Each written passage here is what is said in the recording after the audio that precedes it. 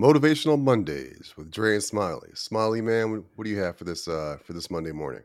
Man, I read this cool quote by Norman Vincent Peale. Tell me what you think about this, Dre. It says, Okay. when you change your thoughts, remember to also change your world. Mm. And I thought that was kind of profound because what does that say to you when you hear that?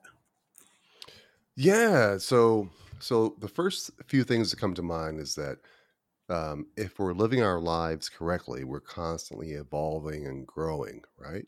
Based on the things that we've been exposed to, the experiences we've had, etc. And as we grow, you know, the ideal is to have your surroundings grow with you. For example, let's say that you grew up in a community where everyone works at the mill, right?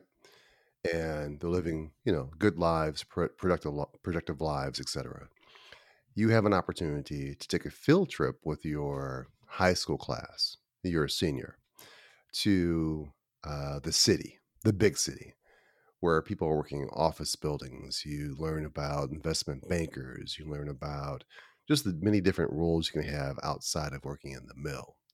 So one option is to come back and just kind of get back to your day to day as a senior and just surround yourself with these people that are, are doing what they've been doing for generations and be content with that. The other option is come back and reflect, how can I expose myself to more of this, right? Learning about investment banking, learning about the corporate world, etc., right? And through that, you change your environment along with the new exposure or experience that you've had. Those are my initial thoughts. Tell me your thoughts on that. My thoughts are it's like when you read a book.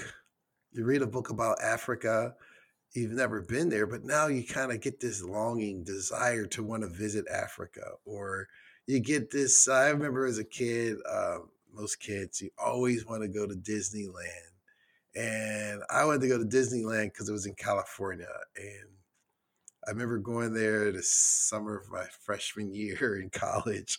I was like the biggest kid. I was just like, because you read it, you see it on TV, your thoughts. And before this mouse came into my mind as a kid, I had never thought about going to California. Never thought about going to Sure. amusement park with mouse and Daffy Duck. But when you read things and your thoughts change, your world changes because you it's now part of your collectiveness, your Yeah. realm, and you get an interest to explore. I remember I Yeah. took a cruise. I went up to Glacier Bay from Vancouver. Never thought about glaciers, but once I saw a glacier, I was fascinated in icebergs and all the powerful things. So your thoughts, by changing your thoughts, which I like to do by reading or watching some cool documentaries, it expands my world. Yeah. It's true. It's true. I think that, again, if you're living your life through what I would call, correctly, it's subjective. At any rate, if you're living your life in a way that allows you to consistently grow and evolve through reading books, through exposing yourself to different things.